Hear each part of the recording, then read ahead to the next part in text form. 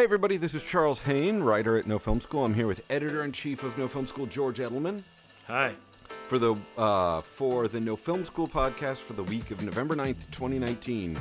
This week on the podcast, we're going to continue talking about Scorsese's feelings about superhero movies. We had 2 articles about it this week, and it's fascinating. We're also going to talk a little bit about pushing back against censorship with Booksmart. In tech news, we're going to be talking about the releases that came out of Adobe Max. And then we have kind of an oddball Ask No Film School, but I saw it on the forums and I really liked it. So we're going to go with, what is an HBO show that you think I probably haven't seen and I should? Which is like such a great Ask No Film School. All of that this week on the No Film School podcast.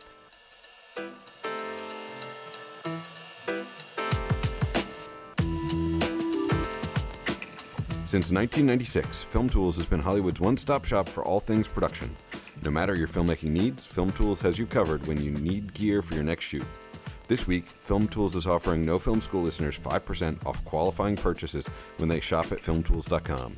All you have to do is enter code NFSPOD at checkout. That is NFSPOD at checkout to get 5% off your purchases at filmtools.com. Whether you need a new Stinger, a GoPro, or a cart, make sure you head over to filmtools.com and use code NFSPOD at checkout to get 5% off your next equipment purchase.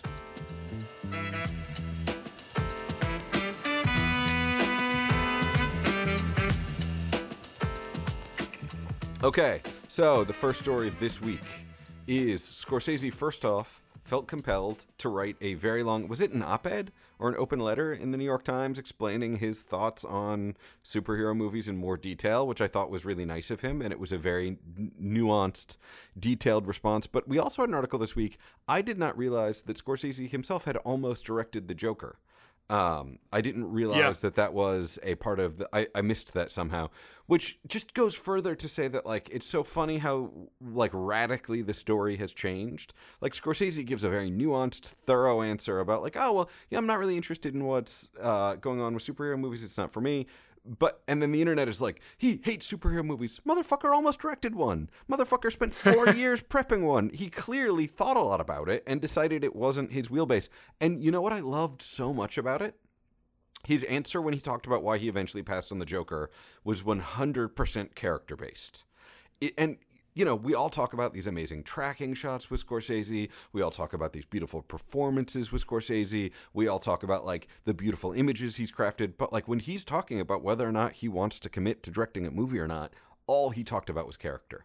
And for him, he was like, it was a really interesting script. It was a propulsive script. But when the character turned into a cartoon, into a comic book character, I couldn't engage enough to feel, I'm paraphrasing a little bit, but, like, he couldn't engage enough to continue through the process. So, like, as much as we think about all of the reasons why someone might make a movie or all of the reasons that people are excited about movies, for Scorsese, like one of the most signature visual directors in cinema history, it is 100% a character decision. Scorsese moved on from that movie because he couldn't fully engage with the character once the character became more two-dimensional at the end of the script. And I was like, yeah, that is totally why you pass on a project. If you can't stay with the character as a director, that's like the best reason in the world to pass on it. And I thought it was a really interesting. So, like, you know, I know that the New York Times op-ed is getting a lot of the attention because he gives a very nuanced answer about what is happening in the cinema industry and what he wishes it looked like more. But I also really liked him discussing in a separate article why he passed on Joker. I thought it was a real insight into his process. And yeah, I'll give a little context. So there's 2 stories up on nofilmschool.com, one covering why Scorsese passed on The Joker and how he developed it, the other covering this big op-ed he wrote in the New York Times that I think went out yesterday, and we got this post up as quickly as we could, and it's up on the site and people are talking about it all over the place. Look, when Scorsese first made this comment, I think in Empire magazine, I could be wrong, there was a lot of backlash and a lot of memes and a lot of commentary and a lot of arguing, and then what's cinema, what isn't cinema, and we even covered it on the podcast, right? And then around the same time, The Joker was popping. Like, it really came into, the PR things ramped up and The Joker was released, and that was a big deal, and that was a huge story within the community. And obviously, like, we say Scorsese didn't direct The Joker and he prepped it, but there's so much Scorsese in that movie. his presence looms large, and this almost gives us more insight as to why. But I think what you say that's interesting to point out again is that his answer for why he didn't continue with Joker is kind of also his problem with comic book movies and Marvel movies, as he calls them. Let's also say he says Marvel, but he's really talking about comic book movies. He's talking about franchises, tentpoles, existing IP being resurrected, like to whatever, to some success, or like this last weekend with Terminator Dark Fate, not so much success. But he's talking about how the theaters have become a place where it's boom or bust in terms of box office. And the best way to do that right now is by using some really popular IP, like something from Marvel. And he's talking about how that's not the cinema he grew up loving, or how he defines cinema, or the kind of filmmaking he wants to do. And I just think the thing that's so important to point out, in my opinion, about all of this is that, and I think Martin Scorsese is well aware of this, but Martin Scorsese came of age at a very unique time as a filmmaker. And for a little while there, after the collapse of the studio system in the late 60s, through Star Wars, which ushered in this new blockbuster era, Jaws, Star Wars. And that's right when Scorsese really developed.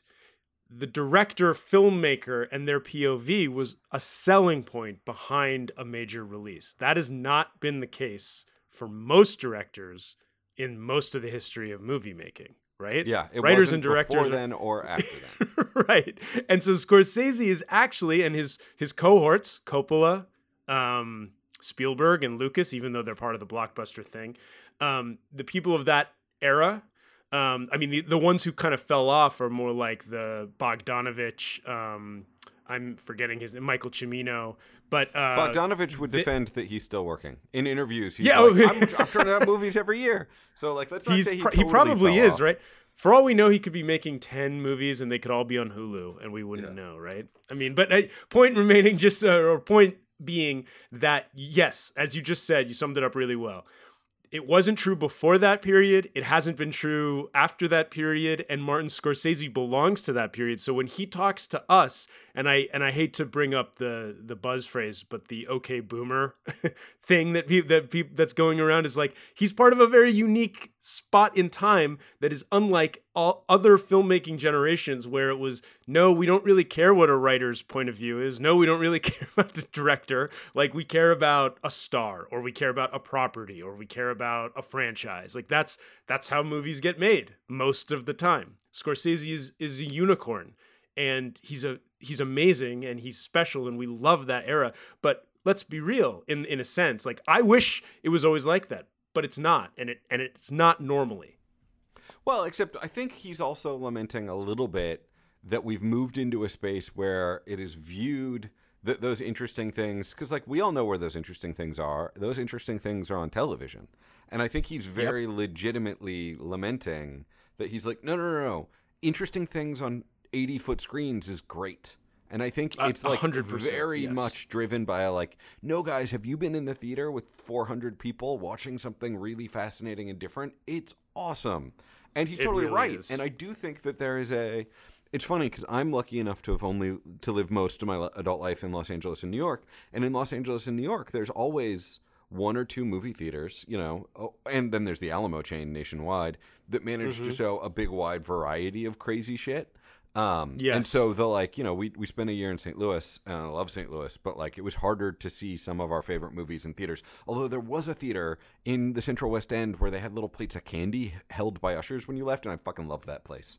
Shout out. I just wanted to say on that point though, real quick, if you've never seen a movie like I'm also being in LA, another really fortunate thing about a revival house. Like, before Tarantino took over the New Beverly, they used to just play all manner of old movies. Do they not saw The anymore? Godfather. Well, they do, but it's more skews towards his. I mean, it's his theater, so it's going to be. You're not like, I saw The Godfather there.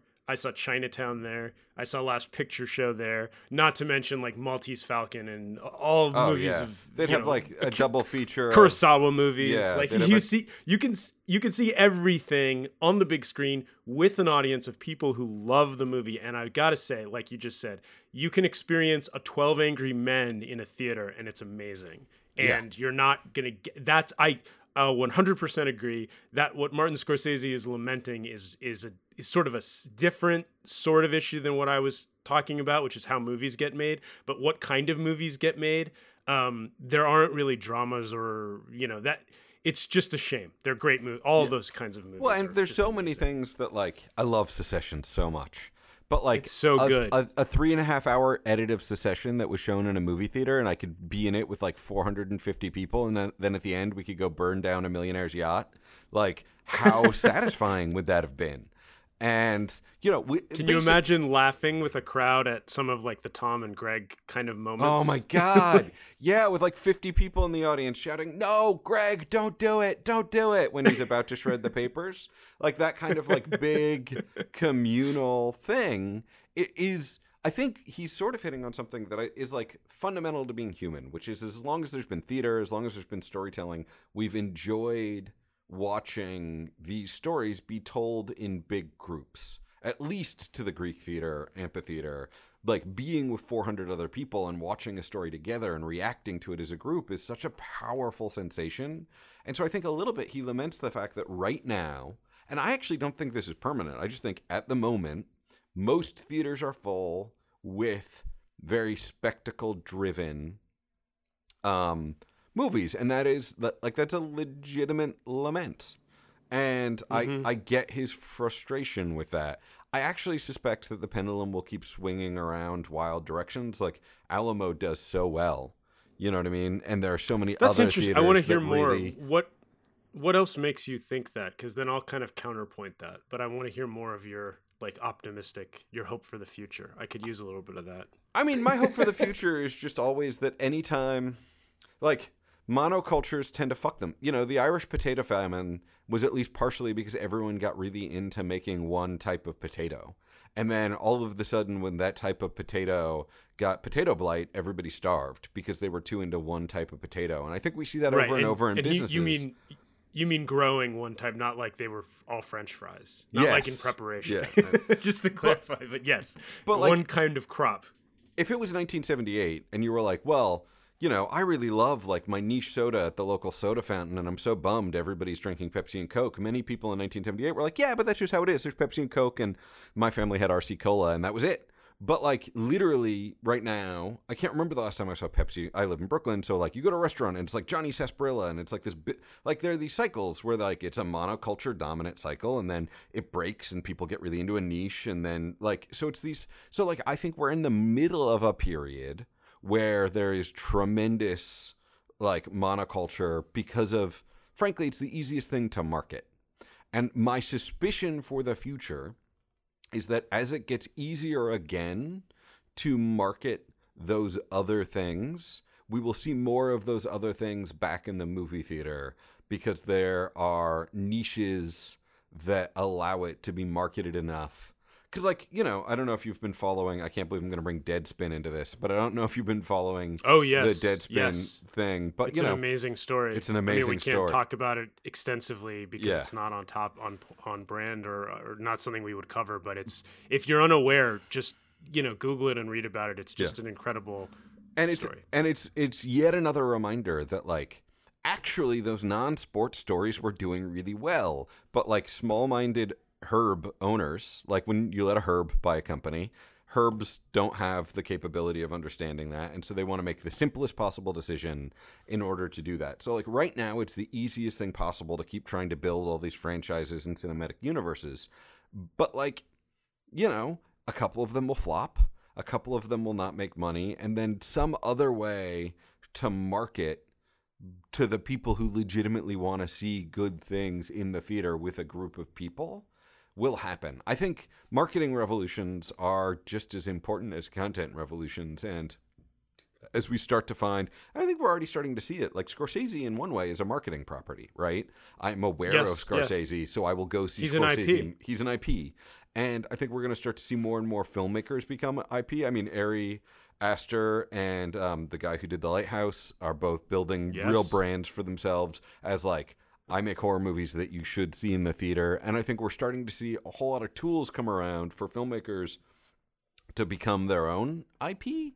And I think that's really interesting. So I personally think that we're going to still see really interesting theatrical experiences that continue. I also think, honestly, if Scorsese really thinks about it, that movie theater on the Lower East Side near Little Italy, where he saw all those great movies in the 50s, 90% of what they showed that year was fucking garbage. You know what I was going to say on that point, because I like the nuance of your perspective here, and you make some really good points that go beyond just what's happening right now, what's happened in recent history in the industry. Because what it reminds me of is the counterpoint to the argument that Jaws and Star Wars destroyed that era. And this you'll usually hear this from George Lucas, is that it changed the multiplex. It created the multiplex phenomenon, and that led to, perhaps in some way, the space in a theater for there to be the big movie and then the 5 smaller movies. Like the theater that had not just the one thing that opened that weekend, but it had some niche things and it had some major releases. Well, and like for instance, it's possible that kind of opened up what happened in the 90s. And we've talked about 90s cinema where there were a whole bunch of new filmmakers who were their own IPs. Like, how did we get to a place where a year like 99 happened, where we had Fight Club and American Beauty and et cetera, et cetera. So, we don't have those kinds of movies now, but those existed post Star Wars blockbuster monoculture. So I think you're right. If we take a longer view of things and we're a more nuanced perspective, the thing that I'm thinking, though, where I come in, my counterpoint is that I think that the niche and the nuance is happening on other platforms. I don't know if it's going to happen sustainably in the theater, because I think the theater business is facing other issues because of the fragmentation of where we get our media. And I'm going to counter with 2 words. Gosford Park the movie. That was 4 words. Gosford Park the movie made money. And it made a lot of money. That was a while ago. It was like a month ago. Was it? Yeah, Gosford Park the movie came out like 3 months ago.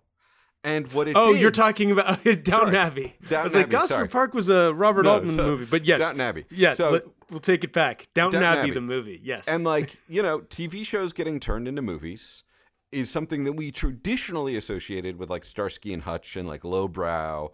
But I think we are starting to see, a lot of people went to the movie theater to see these servants get ready for the king's visit, which seems like a bizarre plot to me. Haven't seen the movie. It's so funny. And okay, you haven't seen it. So I saw it and I interviewed the director, and they did a great job. We're going to talk, if we talk about when TV shows become movies, and the Deadwood thing looms large in my mind right now, but they did a really good job creating the cinematic version of what that show was effectively. And I thought it when I saw it at a press screening, and I talked to the director about it, and that podcast is up with Michael Eggers.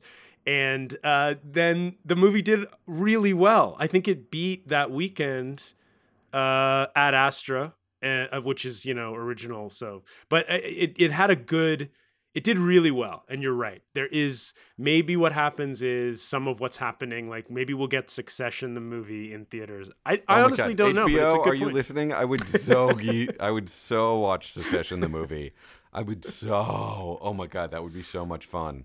It would be every episode you finish of kiss every episode you finish of that show, you're sad because it's one less episode you get to watch. Yeah, absolutely. Although there's very enjoyable podcasts you can listen to talking about it episode by episode. The Vanity Fair one was really good. Still watching. All right, so I think that covers Scorsese. We should move on to the other interesting bit of news this week, which is Olivia Wilde, actress turned director, although presumably still acting, did this great movie Booksmart, and an airline censored it, and she pushed back and won. And I loved everything about this story.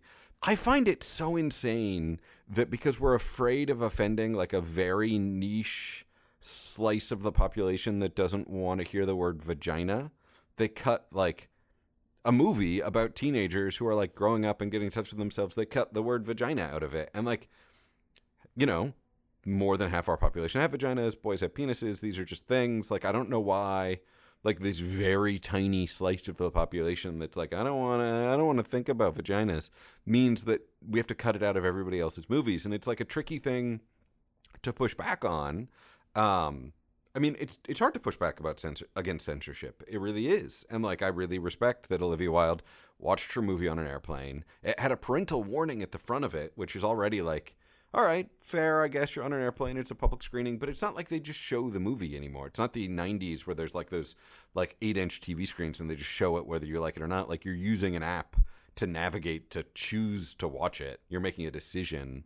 And then they cut out all sorts of stuff about like female sexuality and things like that, that like, why are these things that we just assume to be censored? Now, the airline I don't know if I'm going to defend the airline here. I think it's Delta. They were like, we outsourced this and we're going to look at this in more detail now. And they put a version up on their planes that isn't as heavily edited. But it was just, I don't know, it was a heartwarming story about pushing back against censorship, because usually... I was going to say, here's what's fascinating to me about this. And it's even the microcosm of what we do on No Film School and what it is in the world of the internet. Olivia Wilde makes these comments. We cover this story and talk about the implications, and we see some heat in our comment sections and social media about us taking this perspective and, you know... Oh, really? Aggravated. Yeah, and almost an aggravated... I mean, not as bad as, you know, some things we write, but, you know, there's enough people read the content on No Film School or from No Film School that you get all manners of opinions, which is great. And you don't have to agree with all of them. But we did see some... Why should people be forced? It's effectively the problem that you pointed out, which is you can be extremely anti-censorship, and nowadays that almost comes around to the other side, which is like kind of a pro-censorship in certain ways, because it's this there's a paradox of intolerance. Like, should we be intolerant of intolerance? And I think that that's kind of what you start to hit on at a certain point, where you have the question of, well, why should people be forced to have to watch? How do we protect the children from seeing if they stumble upon? You kind of understand where I'm coming from. This is part of the perspective you get. And look, here's what happens on planes nowadays, at least in my experience. You walk up and down the aisle, and people aren't just watching what the plane is providing them with. They have many ways to watch whatever they want on all kinds of devices, right? I've told this anecdote a dozen times. I was on a flight, and people had been telling me about Game of Thrones. They were like, oh, Game of Thrones, you got to watch it. So I like loaded it up on Netflix or some other thing that let me like load it on my iPad, and I was watching it next to like a very nice old lady. And there's a lot of nudity in the first season of Game of Thrones. And I was just sitting there, and I kept on being like, I hope she's taking a nap. I hope she doesn't think I'm watching medieval porno on an airplane. Yeah, my version of that story is my wife and I were on a flight. This must have been having kids. And I think we watched Keanu, the Key and Peele Oh, that movie is so good. It's so funny. We were laughing so hard. And there's this really nice, he was also a pilot, but I think he flew private, and he was just taking this flight, and really nice, kind of straight-laced, conservative, old-fashioned type of guy. And he was like, wow, you guys, he was so nice. We were obviously from different perspectives, but friendly. And he was like, you guys really love that movie. I should give it a try. So he watches it. He did not crack a smile the entire time. And he was kind of like, I don't know what you're, so it became this weirdly awkward, like, communal watching experience of, yeah, it's not for everyone, I guess, but it was really funny to us. But yeah, you're experiencing something that may not be deemed appropriate or may not be enjoyable to everybody on the plane in your own little private space. But I think the idea of censoring what Delta or any airline puts out is silly in this day and age, when, like you said, anybody can fire up their iPad or a computer and watch whatever they want. No one's going to come by and stop them, to my knowledge. Also, provided you have a warning, right? Like, I think a warning is more than fair to be like, hey, this movie's going to talk about X. Because, like, if you're And even all the shows have it too, right? Yeah. Yeah, totally. Because, like, I remember taking my mom to see Gangs of New York, and she walked out, and, like, I love Gangs of New York, and all she could talk about was how violent it was. And I was like, oh, yeah, my mom isn't desensitized to violence. Like, it still has, which, like, is good for her as a human being, but it also is something that, like, if you were going to put Gangs of New York on a flight, you should probably say, this is pretty violent, and history crushes them in the end at the head of the, at the head credits, so that you can make informed decisions as a consumer. But the interesting, I don't know, the nice thing for me was the filmmaker having a voice, right? Like 40 years ago, the filmmaker would have had to sue. They would have had to be like, they would have had to write a letter into the New York Times and had, and like literally she just tweeted about it, and she has following on Twitter, and she's engaged with people, and like some good things come out of Twitter. And I mean, there's a way to use the internet and the fervor to your advantage, and this goes back to your idea of how marketing changes. Like, there's a lot of pressure to appeal to the needs of an angry mass on the internet. So if you can stir that up in your direction, then you can actually impact change, even though the people making the change obviously don't have an ethical or moral stance on the matter. I don't think Delta's just trying to weigh, and I apologize if it's not Delta, but they're just trying to weigh what's worse in terms of the optics or in terms of offending people. How are we going to piss off more people, or how are we going to piss off less people? Well, I will say though, you bring up a good point that brings me back to the Scorsese thing, which is Scorsese's talking about filmmaking today and your voice, but think about what kind of voice, like pre-code or just post-code, filmmakers had if they didn't like what someone did with their work, or censored it, or recut it, or like you don't have any voice you don't have any seat at the table, right? So this is a whole new thing. So this, in that way, this is a much better era for the filmmaker. Well, and also, I think censorship is one of those things. They always say with laws, like, it's way easier to make them than to get rid of them. So we just end up with all these, like, regulatory creep. And I think censorship is one of those things. If it's like, they hire it to a third-party company. That third-party company is probably just being as careful as they can possibly be. And if it could possibly offend anyone ever, anywhere, they make the rule. But then culture changes. And they're not undoing those rules. So yeah, in the 60s, people would probably not have been comfortable with the word vagina being said repeatedly in a movie shown on an airplane. So they make the rule. Right. And then culture changes, and I think we're all way more comfortable with the fact that, like, women have vaginas, some men have vaginas, animals have vaginas are around, you can buy them in the store. Why can't we talk about them in a movie? And, like, you have to push back against those things because, the default in those third-party companies is just going to be as safe as possible and never change. So it takes permanent vigilance, ever vigilant out there on the scenes, in the skies, director Olivia Wilde. I was just going to say real quick, it's really fun when you can find a project, a movie or a show that somehow did things that skated on or over the line before that line was appropriate to cross. Oh yeah, that is fun. Because sometimes those exist, and they usually didn't do very well, or they had backlash at the time. But it's always fascinating to me. Oh, or you watch the Big Sleep with Lauren Bacall and Humphrey Bogart, yes, and that scene about horse riding, and you're like, that movie was a hit, and like half of America knew what that scene was about, and the other half of America was like, oh, they're really into horse racing. There's so much weird stuff like that. That's it's so great. Watch. It's so great. This week's episode of the No Film School podcast is brought to you by FilmTools.com. Since 1996, FilmTools has been Hollywood's one-stop shop for all things production. No matter your filmmaking needs, FilmTools has you covered when you need gear for your next shoot. This week, FilmTools is offering No Film School listeners 5% off qualifying purchases when they shop at FilmTools.com. All you have to do is enter code NFSPOD at checkout. That is NFSPOD at checkout to get 5% off your purchases at FilmTools.com. Whether you need a new stinger, a GoPro, or a cart, make sure you head over to FilmTools.com and use code NFSPOD at checkout to get 5% off your next equipment purchase.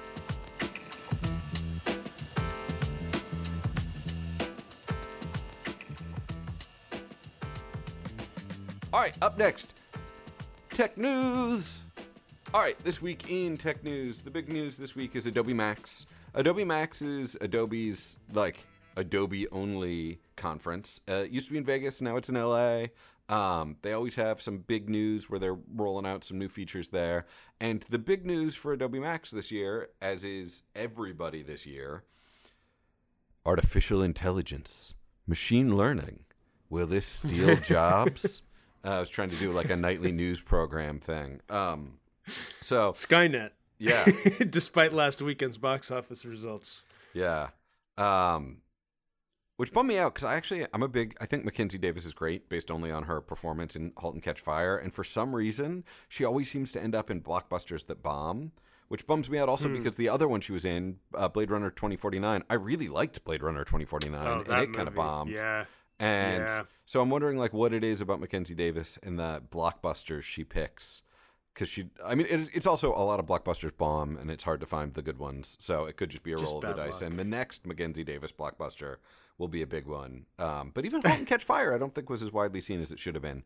Anyway, less on Terminator 2 and the robots taking all of our jobs from us, and more on Adobe Premiere and the robots making our jobs easier. The big marquee feature they really showed off at Adobe Max this year is automatic reframing for social media.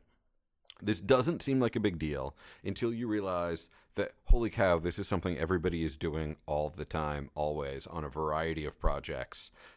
Pretty much every movie ever made, even if it's not getting released in its entirety in vertical, it's getting marketed in vertical.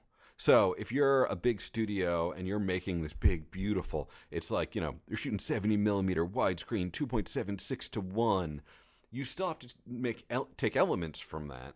And you have to put elements from that on 15-second Instagram videos to let people know, hey, this movie is coming out, to constantly remind them. That's more true of some movies than others. I doubt Tarantino's Hateful Eight got a big Instagram push, although maybe it did. I don't know. I didn't see any Instagram ads for it. I think of this more for like the movies targeted in that market, but we're looking at a whole bunch of other platforms that are sort of launching directly for this.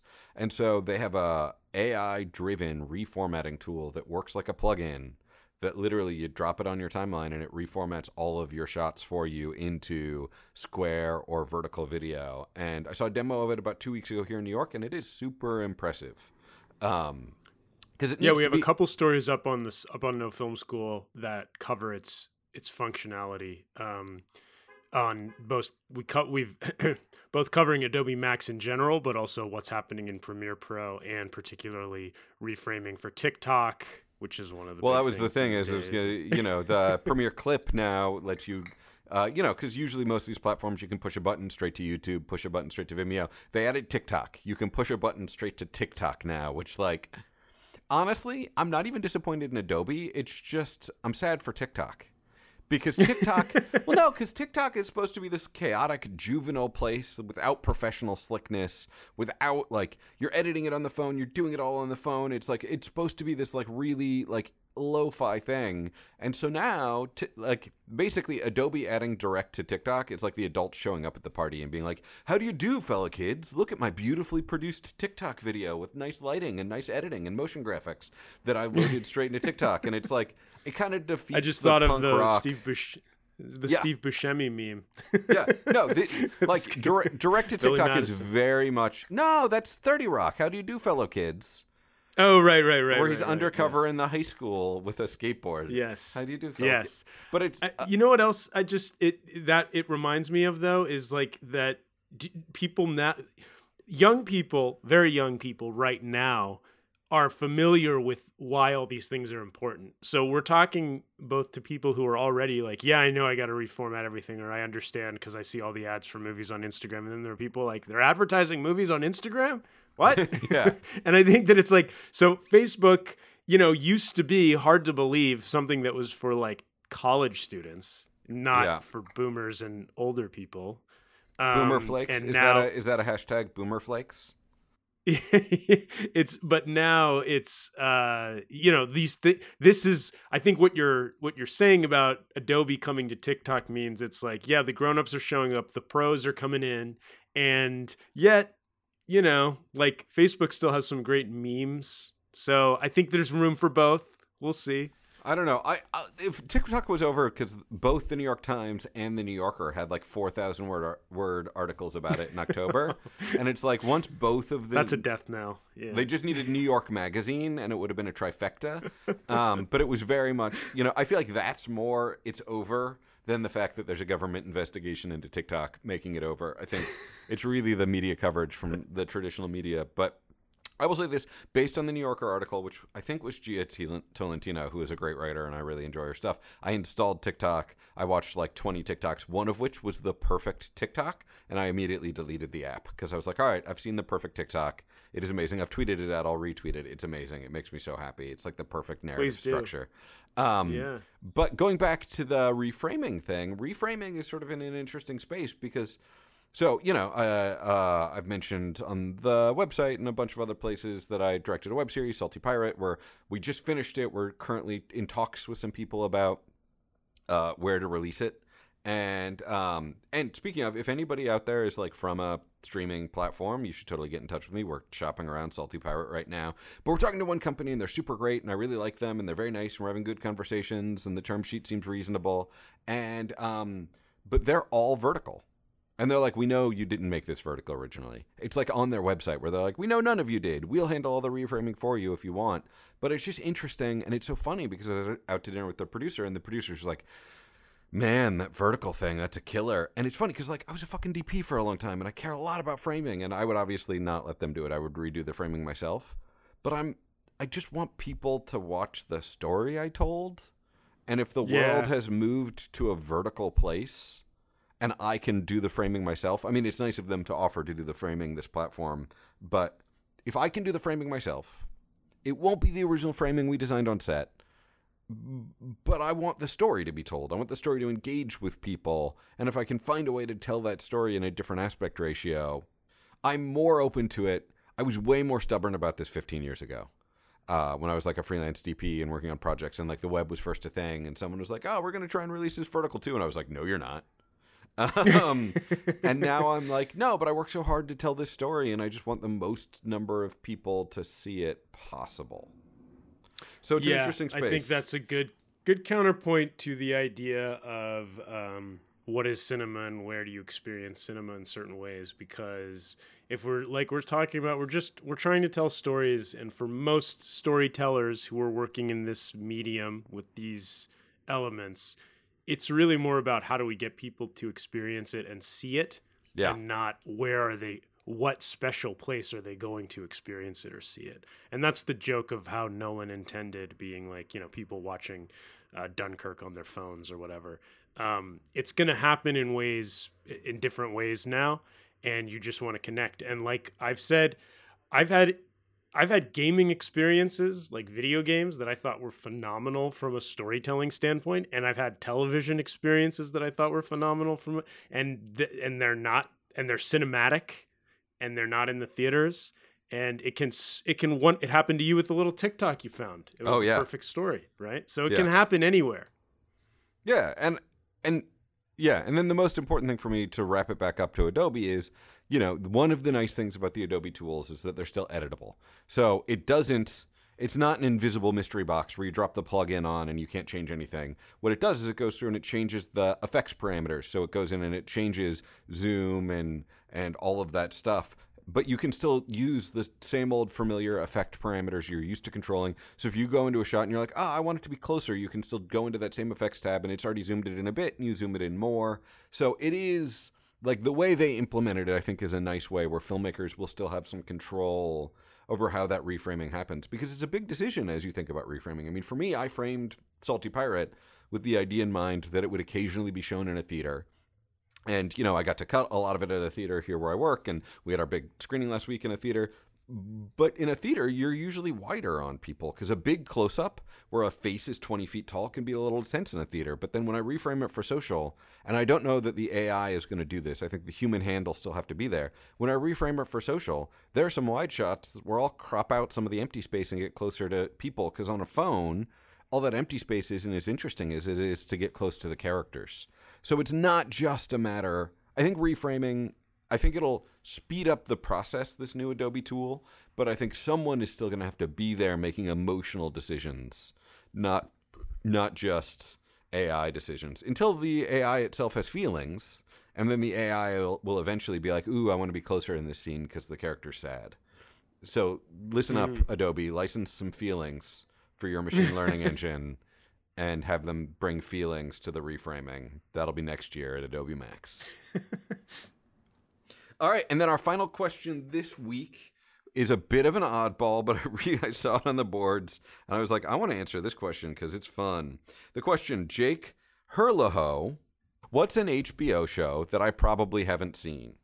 Which I love this question because it's like, well, I don't know what you haven't seen, and I'm not good at guessing that. But I think it is interesting to think about, like, what are the HBO shows that broke out?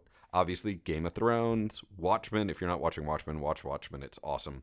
These are the Chernobyl. These all Sopranos. Became The Sopranos. Sex and the City. Honestly, I gotta say, I remain a Sex and the City, the TV show defender. The movies were another universe, but the TV show was pretty solid. There was some good writing in there. Curb Your Enthusiasm. Yeah, I'm sure people watched that. But these are the ones we can assume had a big audience because we also saw the ratings and the prizes. What are the ones that are a little more underrated that didn't necessarily? Oh, Succession. We can assume you've all watched. Everybody should go watch Succession. It's so good, so good. You hate them all, and it doesn't matter because it's so good. Even Greg is bad. Although he might be good. Fascinating. It's I think it's worthy of further analysis as to how that they pull that off. But anyway. So I'm going to drop one that, like, I'm sure you've heard of, but if you have heard of it and haven't watched it, or if you haven't heard of it and you should watch it, The Wire, arguably the best TV show of all time. And here's why I'm going to make a case for The Wire being one you should watch, and The Wire maybe being one of the biggest, one of the most interesting movies of all time. Most television relies upon a central character protagonist to be the hook that gets us into the show, right? We don't really have that in Succession because we have the three kids competing, although some could argue that Connor is the secret protagonist. We'll leave that to another discussion. But Game of Thrones has Jon Snow. Mad Men has Jon Hamm's character, Don Draper. The Sopranos had Tony. Sex and the City had Carrie. These are the central protagonists of the show. The Wire attempts to make a show that is not really about individuals, but it is about the way in which the individual relates to the city. So there are characters you relate to. There's McNulty, who I always want to say McNutty, and Bunk. And there are two detectives that, like, we come close to identifying solely with, but, like, they're not really the protagonists of the show, and there's whole seasons where they're barely present, and there's a whole season where McNutty's out on a boat because he's been insubordinate, and, like, Prez, this other guy who goes to teach, becomes a character. But what The Wire's really trying to do is it's really trying to do, like, an almost Greek tragedy size story about people who live in cities and how we interact with the civic institutions of the city, how cities affect the people who live in them, and what possibilities there are for change within that. It is a big, broad, amazing canvas that is so sprawling, from the street corners where drugs are sold to the top of the mayor's office, through all of these other spaces. It is this, like, amazingly affectionate, nuanced portrait. I mean, it's very specific to Baltimore, but it's also a very big attempt at really engaging with, like, where we are now as a civilization. It's also really funny. One thing that you should know about The Wire, if you've never watched it, is David Simon, he has an article about this somewhere. He's not anti-exposition, but he's really minimal in exposition. Like, the pilot of The Wire just starts, and you're just like, okay, now I'm, like, in a story, and there's not a lot of exposition. Yeah.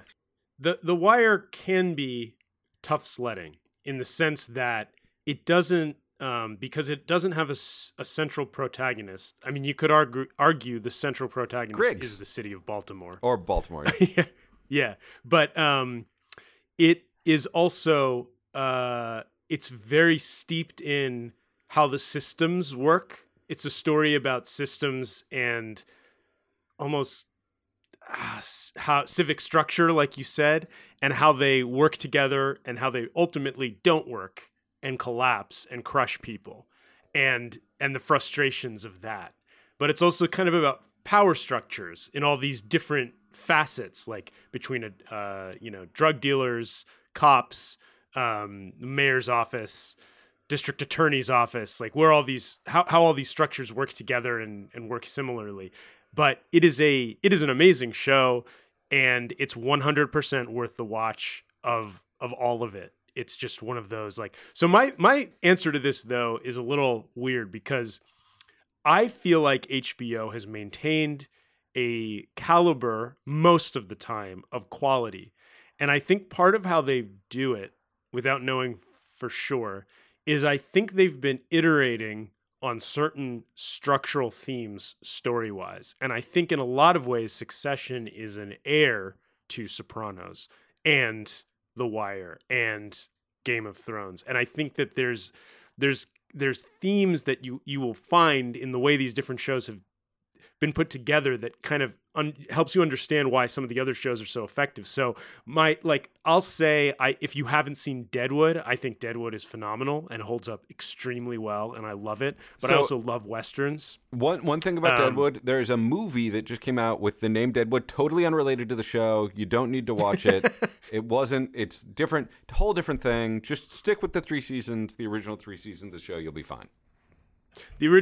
Don't worry about the movie. The 3 seasons are great, and similar to lack of exposition in The Wire, you might find that it's a little hard to understand how they speak. They speak in their own way. He creates his own almost language. There's a Deadwood dialect. David Milch. Just beautiful, though. David Milch, yeah. It's his own kind of Shakespeare. It has a rhythm and a cadence and a vulgarity. And a beautiful vulgarity. Like the best swearing ever. Like, truly. Al Swearingen, the character Al Swearingen is like a unique creation in television history, I think. And I really feel like Logan Roy is a descendant of that character. I really think they do these. I think there's things they're exploring and iterating on. And I think if you go back and watch some of these little lesser watched pockets, then you watch something that's happening right now on HBO that's amazing. And this would be true of Mad Men and of Breaking Bad. But I feel like these shows tie together. They're building on one another. And I think Deadwood is a really critical piece to the HBO legacy of great shows. Because even though it's 3 seasons and it didn't really complete itself, some of the characters there are great, and it's just great. I loved that show. I loved The Wire. What are some other really good ones that are lesser watched? Lesser watched HBO shows are tricky because so many of the good ones break out, and some of the lesser watched ones sort of maybe didn't find an audience on good reason. Like I tried to watch John from Cincinnati, and I couldn't really get into it. I think honestly, Deadwood and The Wire. If you haven't seen those two, start there. And hopefully that answered your question. I think we did it. If there's a show we missed, let us know on Twitter. As always, let us know what we should watch. What have we missed? We're probably forgetting one.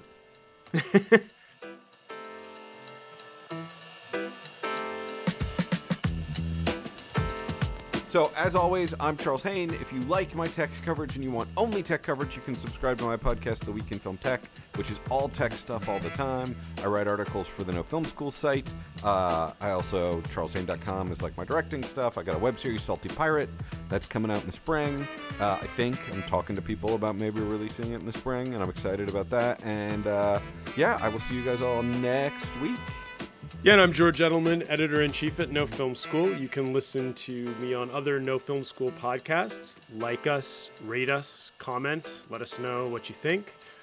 Send us any questions or just comments or complaints to editor@nofilmschool.com. Check out the site, nofilmschool.com. We have tons of new posts every day. Subscribe to our YouTube channel. We're putting out more and more videos and tutorials. YouTube. We cover educational content, news, industry news, as well as all things tech. So, and if there's things you think we should cover that we don't, please let us know. And we'll hopefully hear from you soon. See you next week.